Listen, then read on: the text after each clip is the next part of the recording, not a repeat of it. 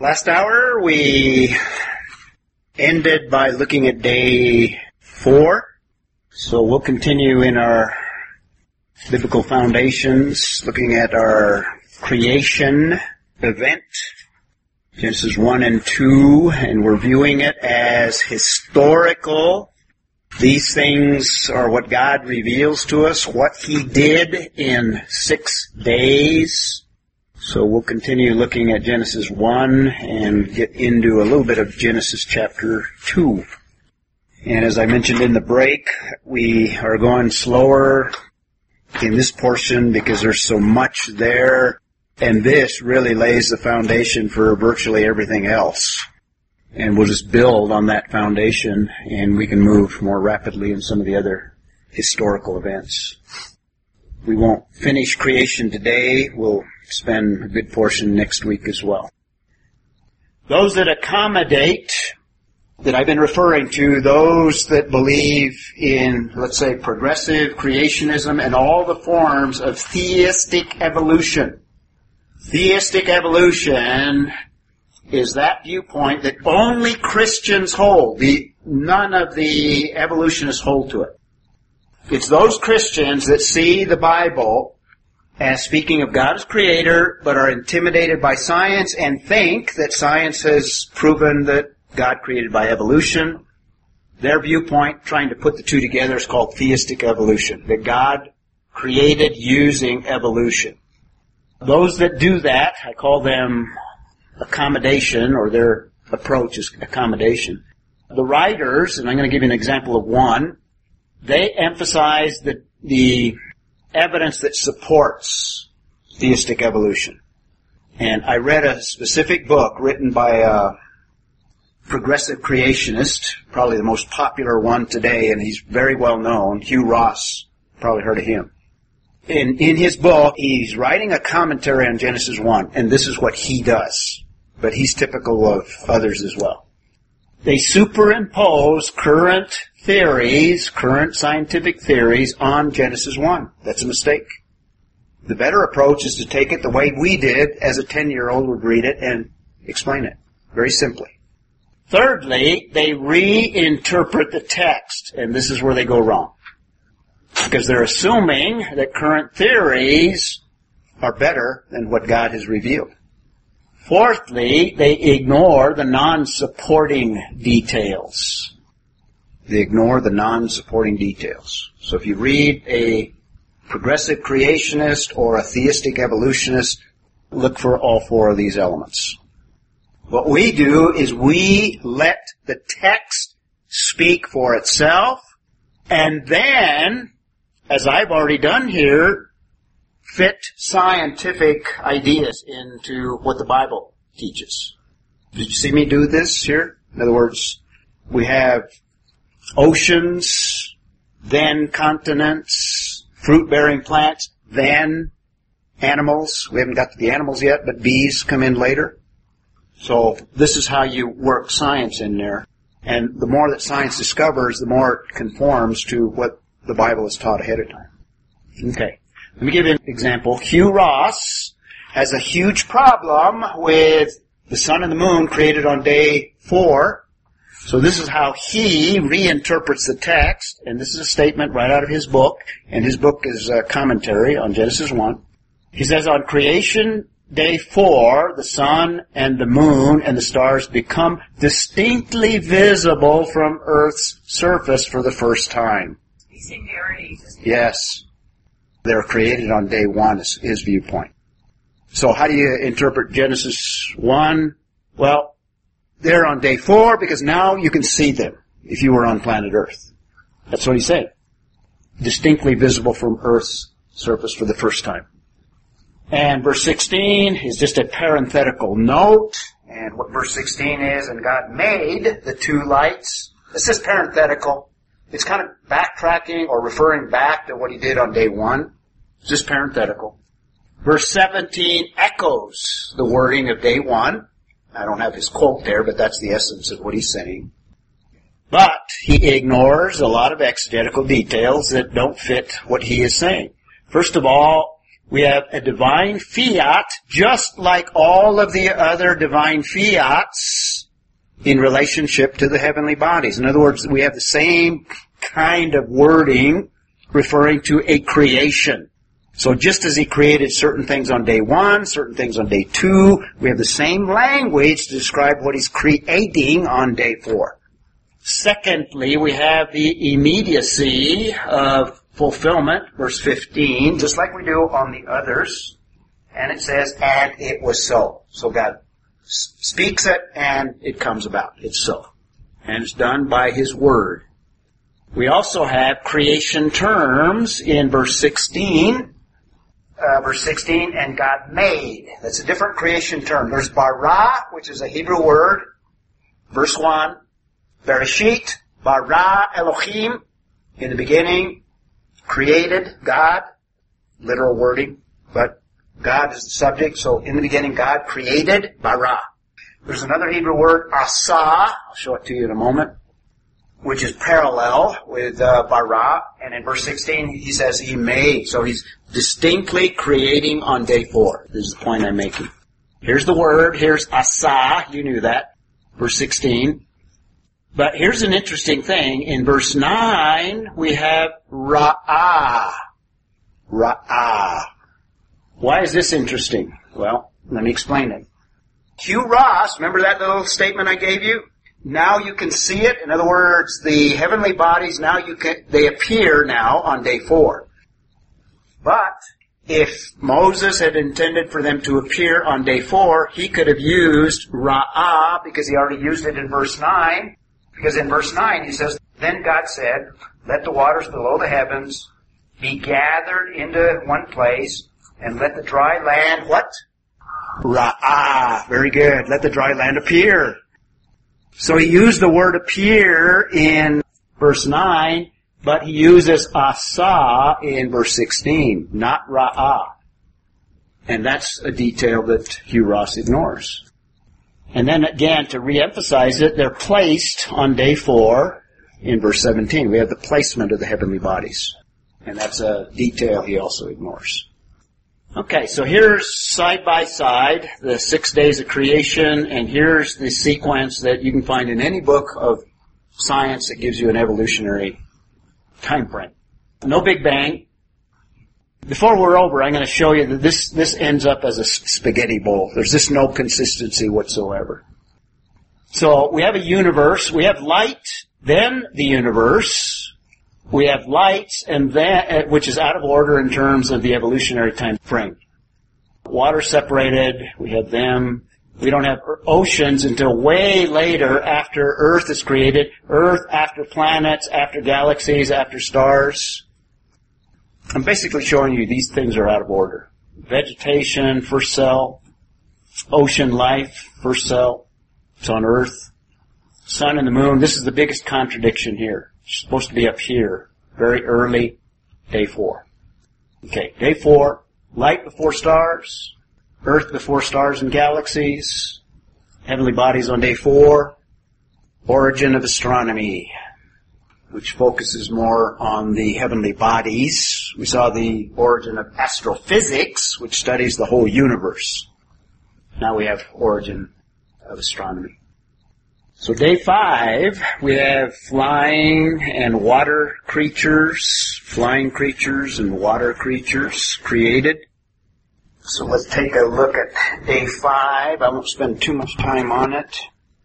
Verse 20, then God said, there's the revelation and the articulation, let the waters teem with swarms of living creatures.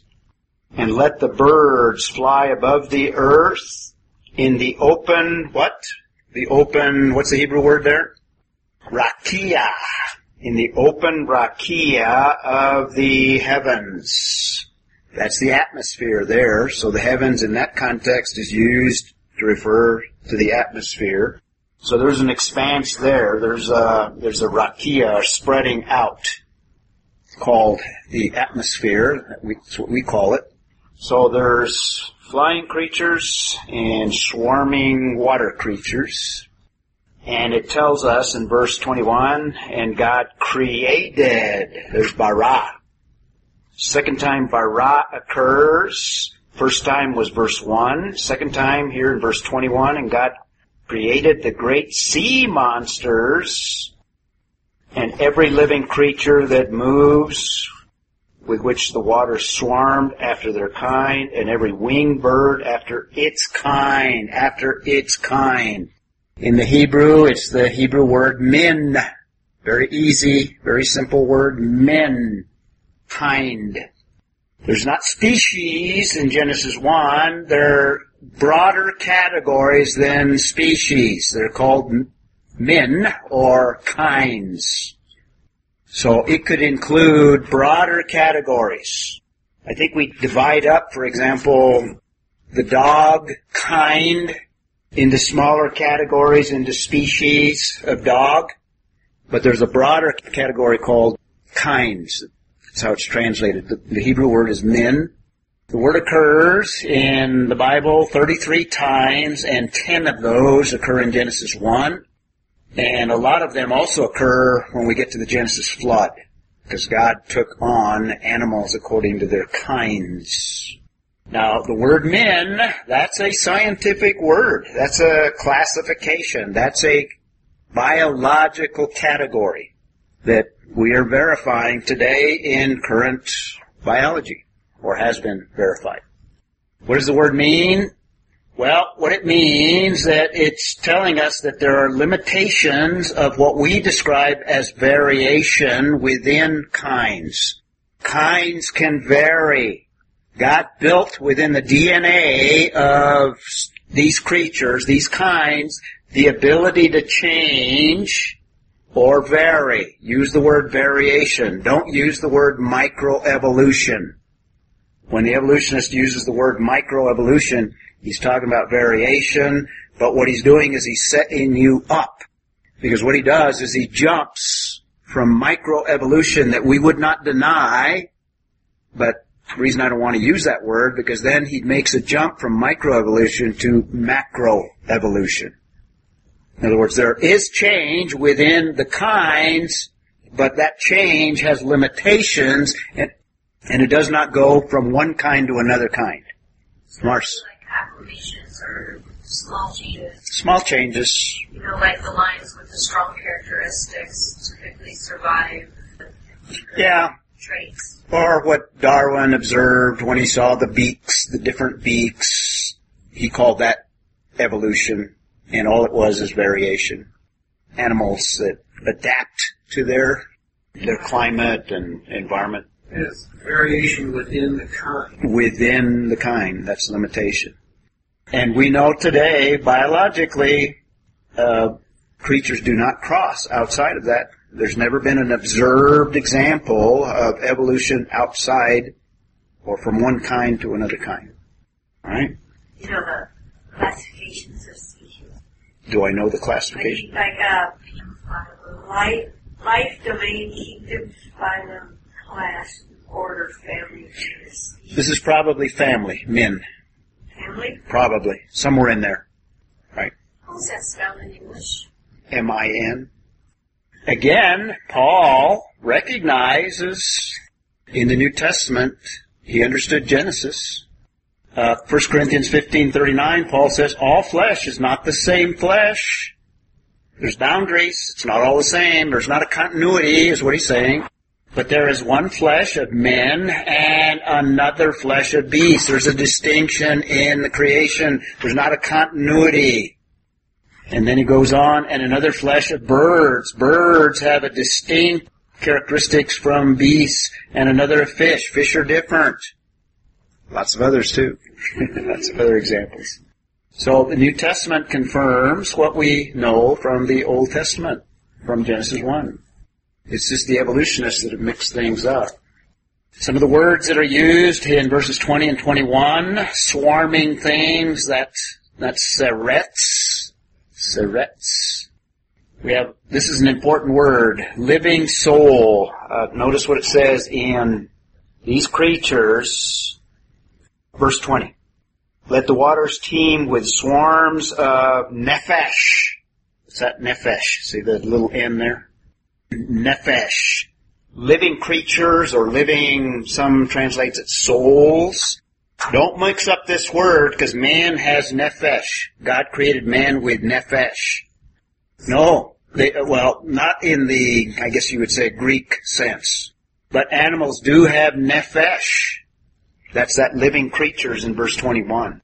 So the Hebrew concept is, the idea of nephesh is probably this animated, perhaps even emotional aspect of creatures. And man has nephesh, or man has created a nephesh, a created soul, if you will. But it's not suke like we have in the New Testament. It's different. It's a different kind of soul for the creatures. There's other aspects. We'll talk about what man is made of. Then we have Oph, flying creatures or flying things. And he calls attention, for some reason, these sea monsters. This is dinosaurs. Your 10-year-old is very curious about dinosaurs, and if he asks you a question, where's dinosaurs? Verse 21. You could even translate it, sea dinosaurs. That's taninanim, plural.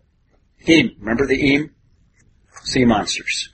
Well, we have some contradictions here with evolution. We have aquatic and flying creatures at the same time. They're not supposed to be created at the same time or evolved at the same time. Aquatic creatures, flying creatures. Birds before reptiles, that's out of the order of the evolutionary scheme. Focus on dinosaurs. They're not called dinosaurs. The word dinosaur didn't come about.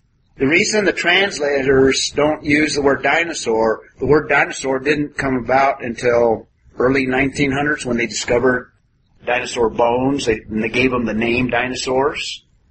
So the word dinosaur did not exist in the time that the King James, in fact the King James Version is just really battling to try to find a good word that describes that. In Job 40, I think behemoth is the word that is used.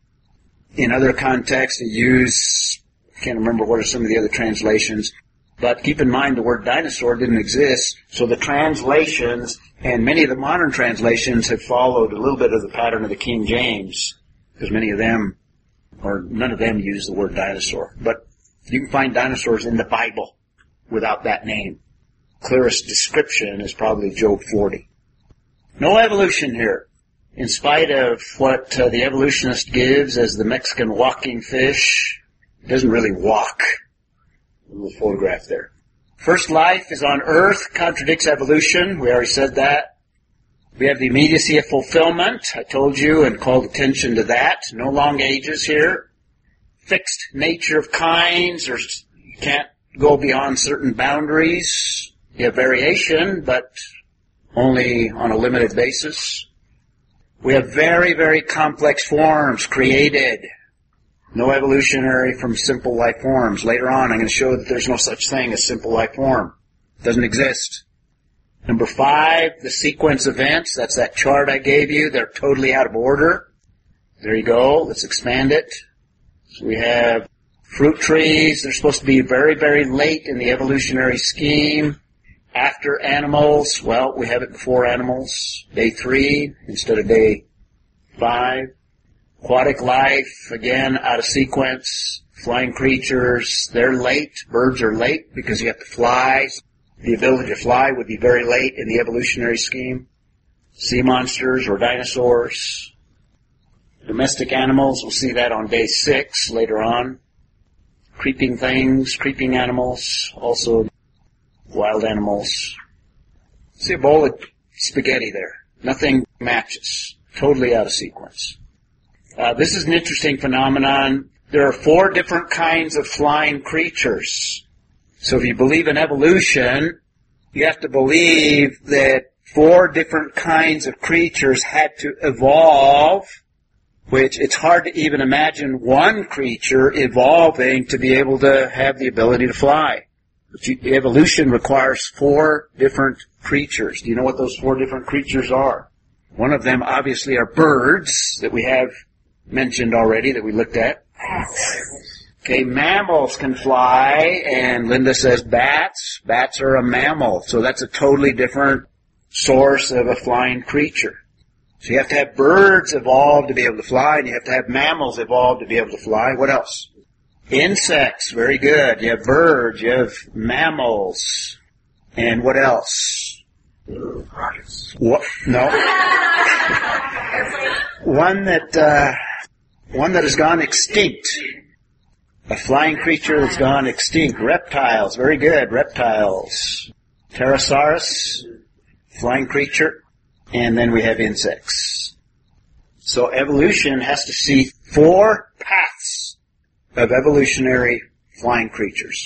Even one is impossible on the basis of evolution. And at the end of chapter 1, we have the completion. So no evolution. You don't see it anywhere. We've been stressing that. Today, one of the sciences, and there's a few sciences that are totally destroying the theory of evolution. One of them is microbiology. And I'm talking about unbelieving microbiologists are abandoning the theory of evolution. Not publicly so much, but they see the truth of the matter on the microbiological level. There's just really no evidence for evolution. In fact, the contrary, the very opposite. Here is an unbeliever that is honest, and he wrote a whole book. He calls his book Evolution in Crisis. He's a microbiologist. And the conclusion, the last chapter of his book, he makes this quote. He calls it a myth. Evolution is a myth. And he says, quote, ultimately, the Darwinian theory of evolution is no more nor less than the great cosmogenic myth of the 20th century. It's not true. Yet, according to the public schools, it is what? Fact, rather than theory. According to the college campus, it is fact. They're lying to you. People lie. People lie. That's how it can be. To be blunt. We have a president that does this commonly. So ultimately, the Darwinian theory of evolution is no more nor less the great cosmogenic myth of the 20th century. Michael Denton. He's not a believer. He's just an honest scientist that is laying down the evidence. Just a cartoon here, just to kind of lighten things up. Actually, the way the world's falling apart, it probably was made in only 6 days. Creation science tossed out of schools. Day 5. Distinction of plant and animal life. Distinctions. No continuity. According to evolution, there has to be a continuity because all life is related. Aquatic and flying creatures at the same time. We already mentioned that, but I got it on a summary here. Number 3, birds before reptiles. That's out of the sequence. Number 4, dinosaurs are in focus. And dinosaurs on day 5, not too far away from man. Dinosaurs and men lived together. Evolution says no, 65 million years apart, I believe. Number 5, the fixity of kinds, not only related to plant life, but here re-emphasized again, men in relationship to animals. We had men in relationship to plants, and now in relationship to animals. So we could say the origin of zoology. So we have a biblical foundation for zoology. Zoology did not exist on day 4. There was no such thing on day 4. Day 6, land animals and man. Let's take a look at, and I'm skipping over here, in verse 24, then God said, let the earth bring forth living creatures after their kind, cattle, creeping things. We have a whole set of new categories of animals. A lot of things we said about day 4, we could repeat. We again notice the after their kinds. We have fixity of kinds again, verse 24. We have the immediacy of fulfillment, and it was so. This is repeated over so we get the point. Are you getting the point? And God made the beasts of the earth. He made them. There's asa, that Hebrew word again, synonymous with bara. After their kind, there's men again, and the cattle after their kind, men. Everything that creeps on the ground after its kind, there's men again, and God saw that it was good. divine evaluation again. And then verse 26, very important. Everything is moving to verse 26. Everything is in preparation for the crown of God's creation. Not only is earth the priority, but mankind is the crown of God's ultimate creation. So the language is very different. Then God said, we have the revelation again, but instead of let there be man, we don't have that.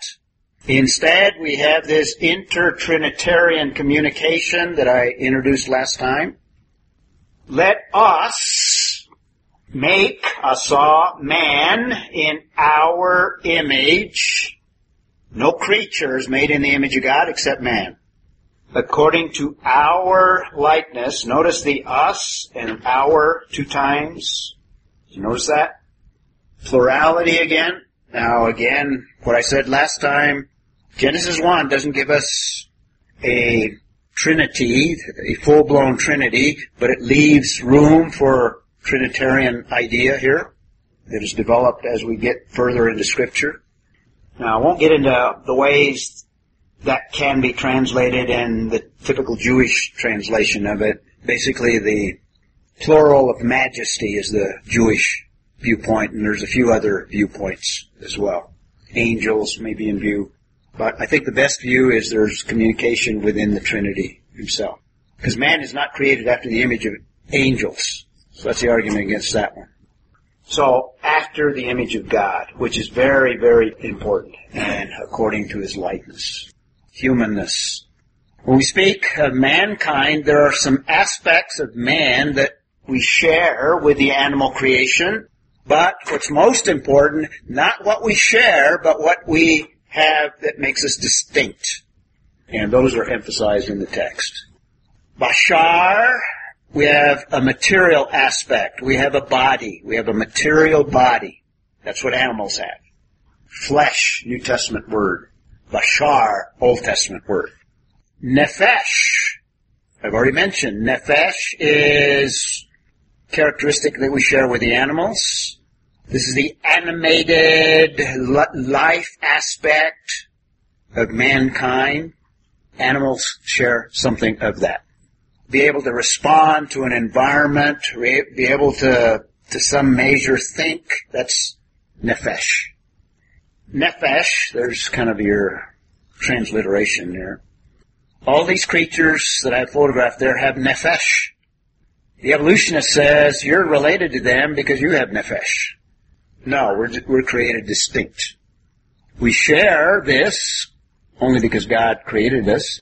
The word nefesh occurs 730 times in the Old Testament, and it's the most important aspect of a creature's being, at least non-human. And it has the idea of a living being, that animated, that non-material aspect that you can observe. You could even view it as soul, but not in the New Testament sense of soul. Sometimes it's translated soul. So does the snail have nefesh? Yes, the snail has nefesh. So does that fly that bugs you, has nefesh.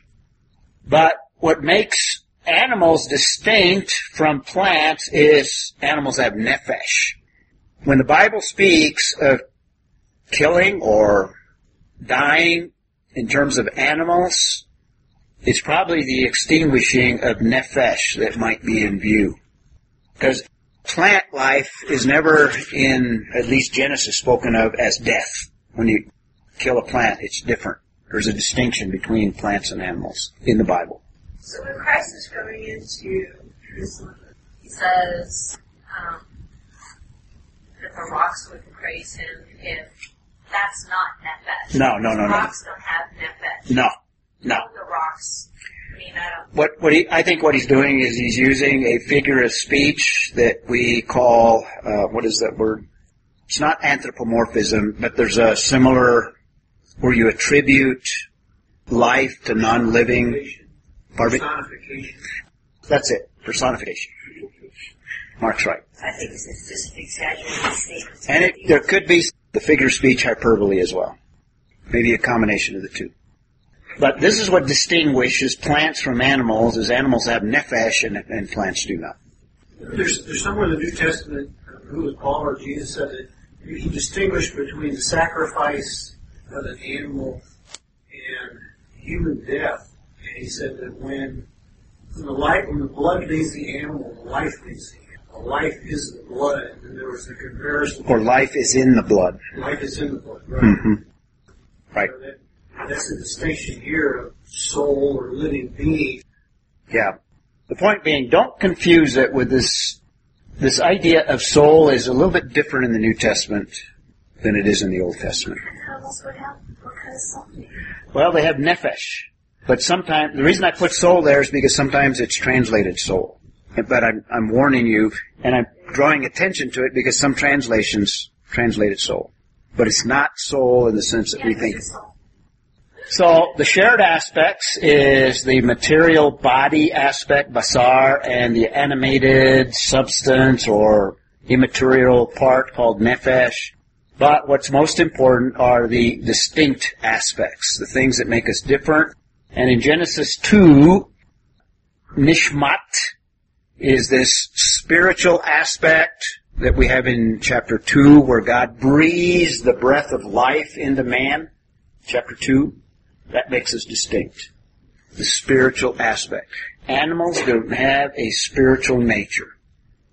At every point, we will go against the secular humanists.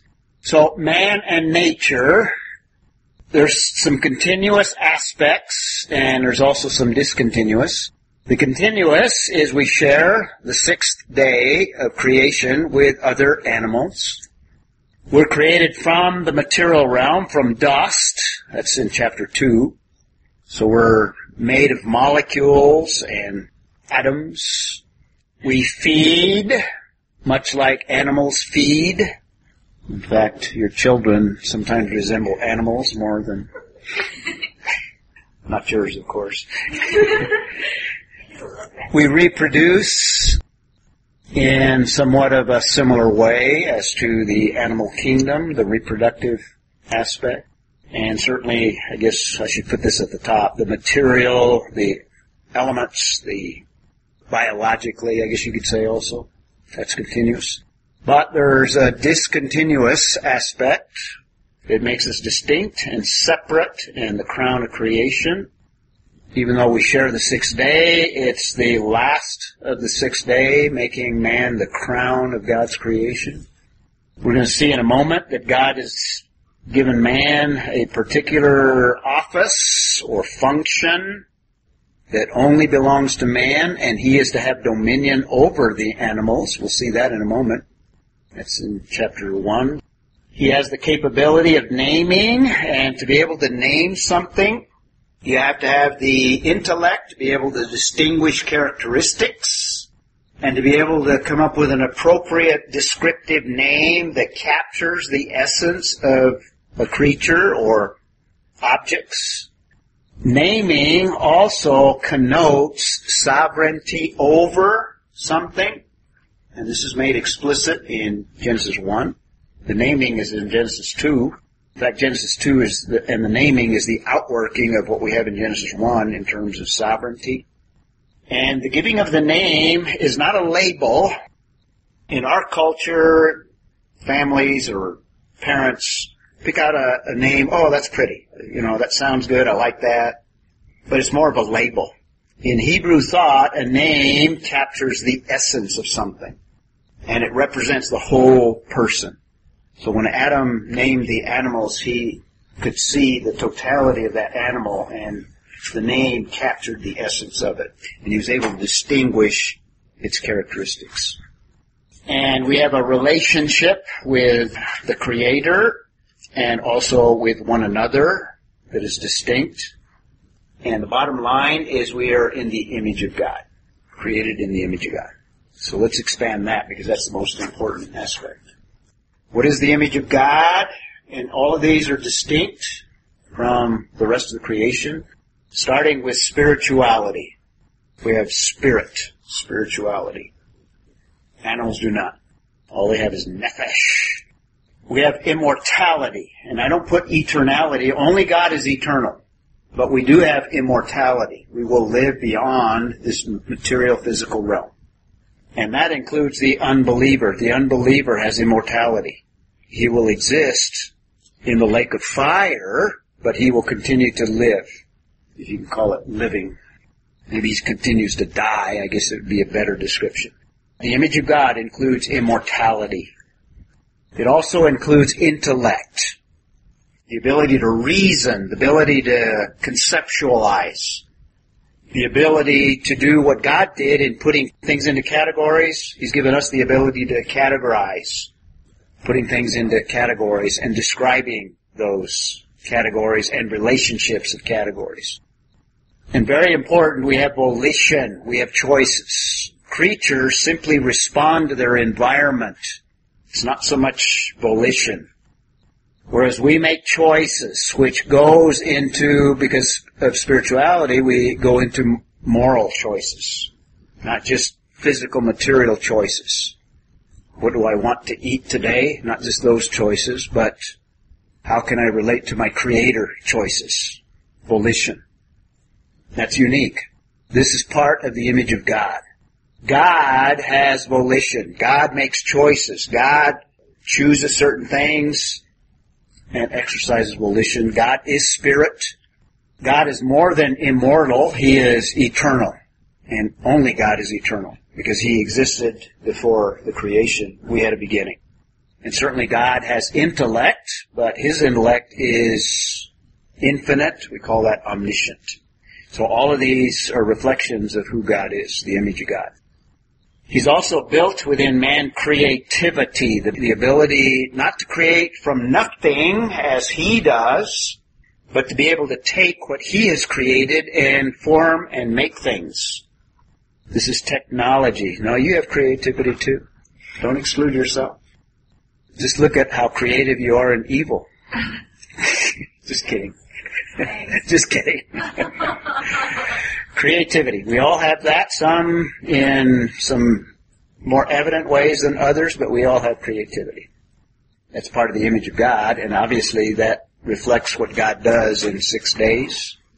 And the ability to communicate, this is language, this is communication. Forming ideas and being able to pass your ideas on to someone else. That's communication. So you wouldn't consider, like, dogs barking and stuff communication?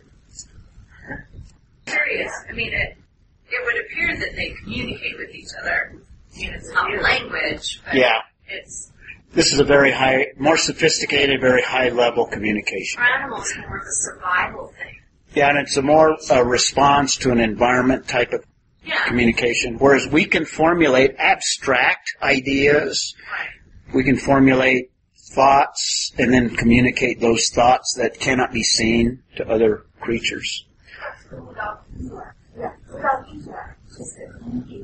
Without intellect, good point. Without high intellect, yeah.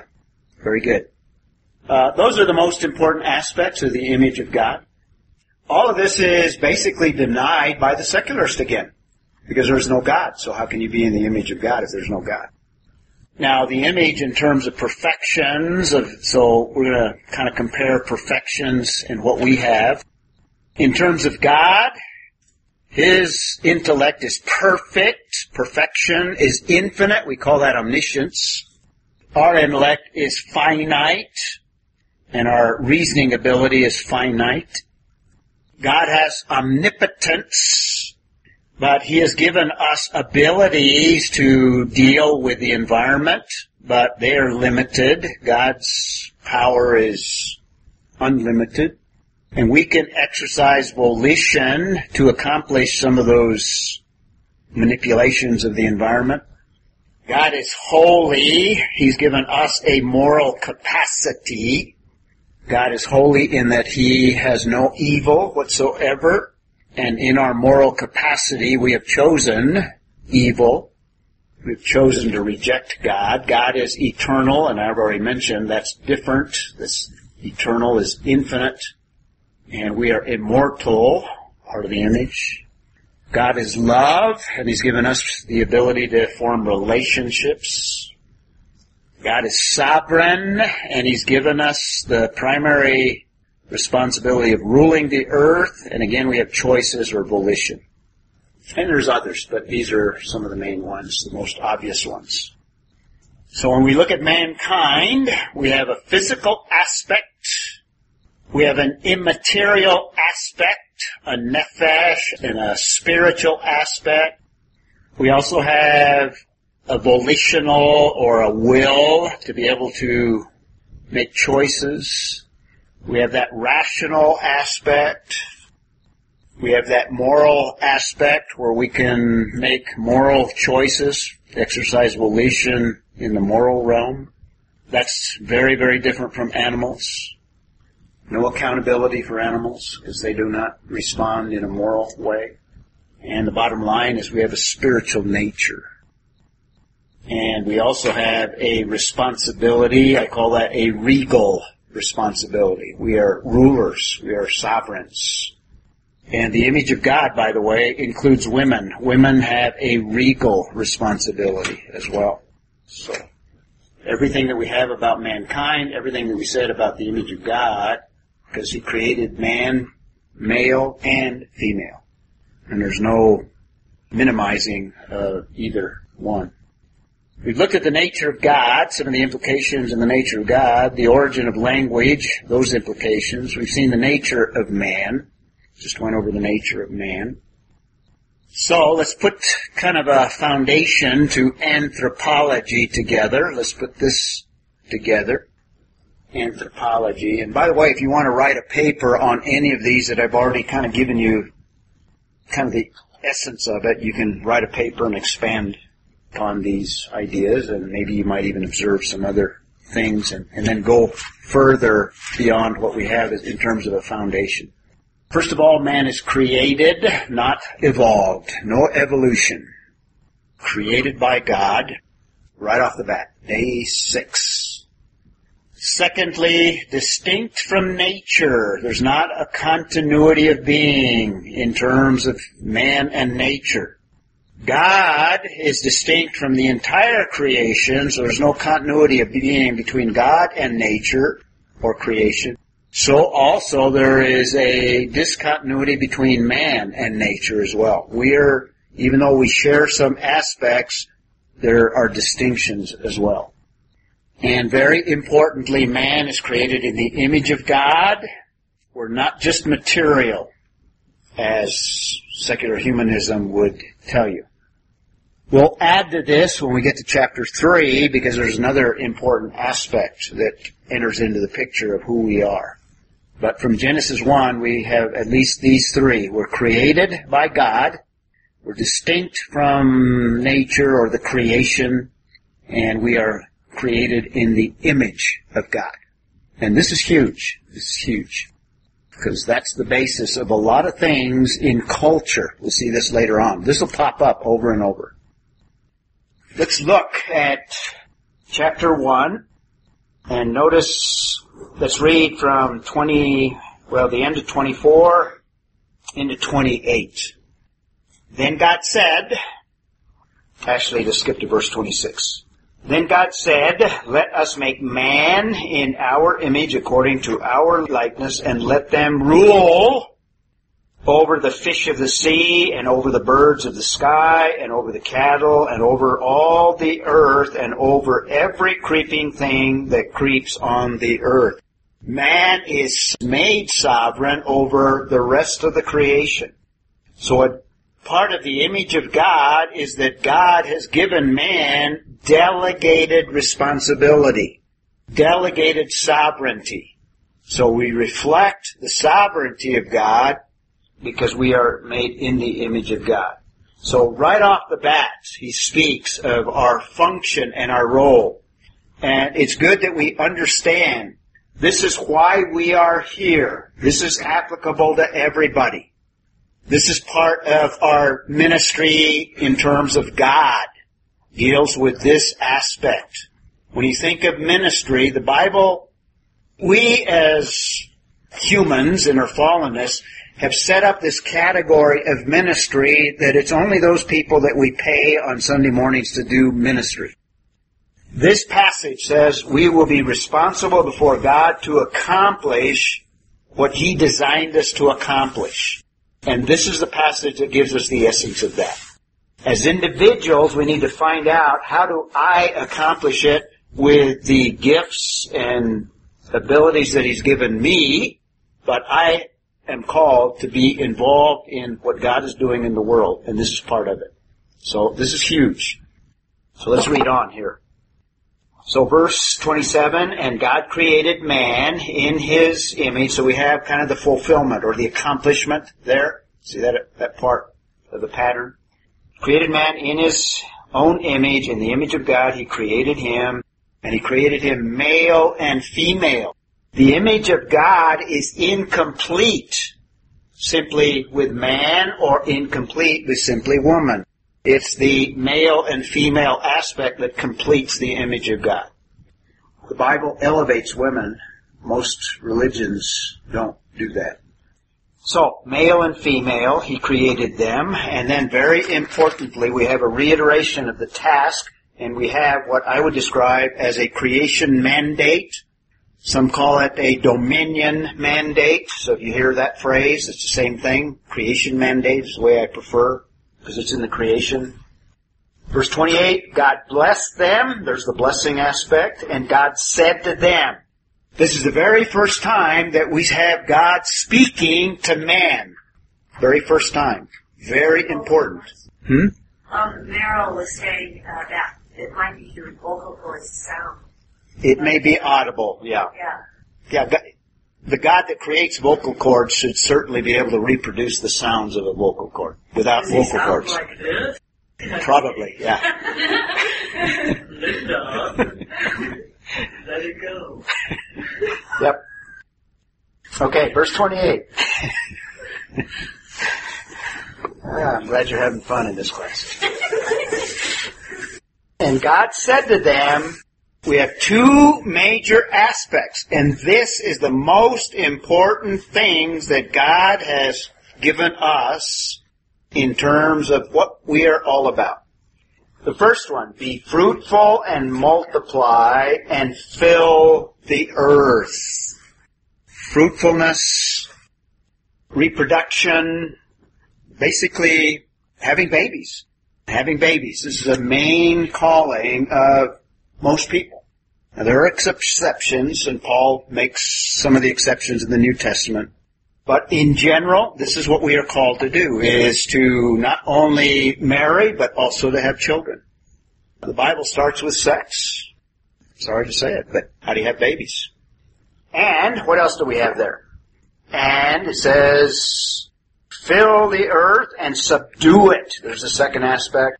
And rule over the fish of the sea. Two very strong words. And over the birds of the sky and over every living thing that moves on the earth. Dominion, basically. That's why it's called the dominion mandate.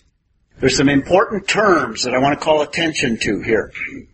The Hebrew word, kabash, is the word that's translated subdue. Now, if you do a word study on that, in other words, look up all of the usages in the Old Testament of kabash. It's used in context. This is a very strong and very definite Hebrew word. It has the idea of putting something into subjection. Now, in this context, it doesn't have any of the negative aspects because this is a very good creation. But after the fall, for example, a king will conquer another kingdom or a city, and he will put it in subjection, and this will be a very physical and sometimes even a cruel thing. That's how that word is used elsewhere in Scripture. Now, in this context, before sin, it doesn't have those negative aspects, but the point that I'm making here, this is a very strong word. And what it means is a very direct involvement with the creation. Man is to manipulate it. He is to subdue it. Elsewhere, it's used in the sense of bringing into bondage. And I would say that bring it in this context here, it has this idea of harnessing. Harnessing the resources of the creation. This is our task. So this involves a very broad area. We'll expand that. And after the fall, it becomes a more difficult thing to do. Before the fall, at this point, it would be probably a far easier, well, definitely a far easier task to be able to subdue or to harness the earth. To be able to go into the earth and be able to harness all of the resources of the earth. This not only includes the biological aspects of plants and animals, but it would include all of the aspects of God placed in the earth, all kinds of other resources to be able to manufacture things. That's our task. So if you're an engineer, your task is to bring designs that basically harness using what God has given you and the ability. How about the negative part of it? I mean, we're destroying everything He created to give us. We're destroying it. That's after the fall. But we have fallen, and now we're going to deal with that. We'll deal with that when we get to the fall. I'll come back to this. I gave you this, take good care of it. That's right. Yeah, that's it. Right. Manage it. Manage it. And you can harness it. About it. Yeah. You can harness it and manage it without destroying it. That comes as a result of the fall, where man's perversion destroys things. That's after. Yeah. This is before the fall. This is before Genesis 3. We'll get to that. The other Hebrew word, radah, as you can clearly see there. Before you're done, you're going to have a Hebrew vocabulary, all of you. So radah means rule, and radah is just as strong a word as kabash. It is also a very strong word. Usages of the word. Yes. Yes. Not like a harsh rule. But it's a definite ruling or sovereignty or control over, without the negative aspects, exactly. Well, God rules, so it's not for everybody's benefit. That's right. God rules. God is sovereign. Yeah. And we're to reflect His image in managing. Yeah. Okay? And It's good. it's only after the fall that man also perverts this. And it's also after the fall that the earth rebels against man as a result of the curse. We'll get into that when we talk about the fall. The point I'm making here is this ruling is also used in a very strong sense. And again, when a king would conquer, he would not only subdue, but he would have dominion. In other words, what he says goes, whether right or wrong. When the Babylonian king, an abuse was, he called upon Daniel and his friends to worship the idol. He had dominion. He had every right to instill these rules, but he is accountable also in terms of morality. But outside of Genesis 1, it does have the negative aspect, but not in Genesis 1. That's my point. So, sovereign rule. Delegated sovereign rule. Two important aspects. These two aspects touch everything in life. All vocations. So, the creation mandate includes fruitfulness, and we reflect fruitfulness. Here's the creativity. Are you able to have babies? All right, you're creative. You reflected the image of God in creating life. And by the way, God created all things that would ultimately reflect His glory. So when you reproduce, you're reflecting the glory of God. Creating life, fruitfulness. So at the heart and the main function of all men and women is marriage and eventually family. That's from the very beginning. And what do we do with marriage? We pervert it, and today we even have permitted marriage between like sexes and all the perversions that come with that. I just saw the other day too, we perverted making three parents. In terms of family. One child. Yep. DNA transfer. Right. Scientifically. Yeah. Yeah.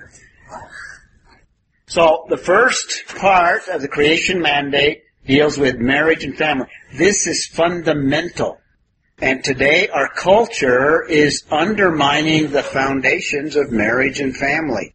And once this crumbles, the whole society will crumble. Unless God intervenes to stop. The second is the subduing and ruling. This is exercising sovereignty. And in the process of exercising sovereignty, you have to understand the creation. That's what science is all about. So the study of science is understanding this creation And the better I understand it, now I can harness it. Now I can utilize it.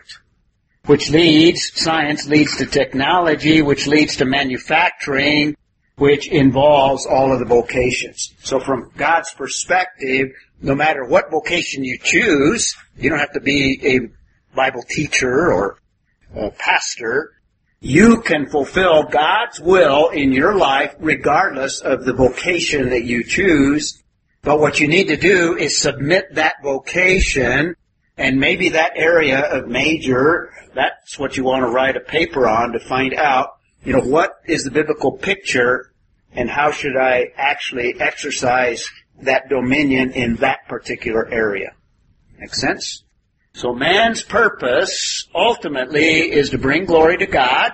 That's the bottom line in whatever. And that includes the institution of the family. This is a divine institution. This is the way God has set up society. So the institution of the family is fundamental. It is at the very, very beginning of all things. It's in Genesis chapter 1, the institution of the family. The subduing includes science, technology, manufacturing, but it involves the cultivating of crops, so farmers can fulfill God's calling, housing, construction workers, teachers, education, communication fields, any aspect of materials, even travel, even space travel, computers, electronics, electricity, and ... You don't see taxes on there? It's right here. There's taxes. That dot right there is taxes. Serving people by helping them be obedient to the government. Yeah, right there, that dot right there. So, what we have here is the source of all things. God is the creator of all things. And He set up all these categories all derived from Him. And He is the standard for all things. So we measure everything according to Him. And we evaluate all things by His Word. And that's what we're doing in this course. We're trying to evaluate all things by His Word. Every area of thought. So biblical ministry is not just preaching and teaching and church work. But biblical ministry is also raising families. In fact, this is very important. Huge. Women that stay home to raise children are not put in a high place in our culture, but should be. This is huge. And it also includes what the husbands do and any wives that endeavor to involve themselves in the culture through vocations. You are involved in ministry. Your task, the issue is not whether you're in ministry or not. The issue is whether your ministry is in fact glorifying God. And that's the key. How do I glorify God? By the things that I do. And it's all a matter of how you view your vocation. It's a matter of worldview. How do you view what you do? Even mathematics. Linda's going to give us a little foundation on mathematics in a week or so. Even Martin Luther, and by the way, the so-called Protestant work ethic comes from Genesis 1. And when the Protestant Reformation came, people like Martin Luther went back to Scripture and began to see what Scripture taught concerning purpose of mankind and some of these passages we're going over. Luther said, vocation is nothing less than the theology of the Christian life. It provides the blueprint for how Christians are to live in the world and to influence their cultures. And that's key. How do we influence our culture? Predominantly as we go 8 to 5. That's the biggest contact we have with the world. That's why you're taking the course. Mm-hmm. Absolutely. That's why we're trying to reverse that. Luther goes on, it is the key to strong marriages and effective parenting. But vocations are part of, that's how you support, that's how you maintain these strong marriages and effective parenting. A writer today, Gene Bates, says, referring to Luther. For Luther, vocation, like justification, it's a theological word, is ultimately God's work.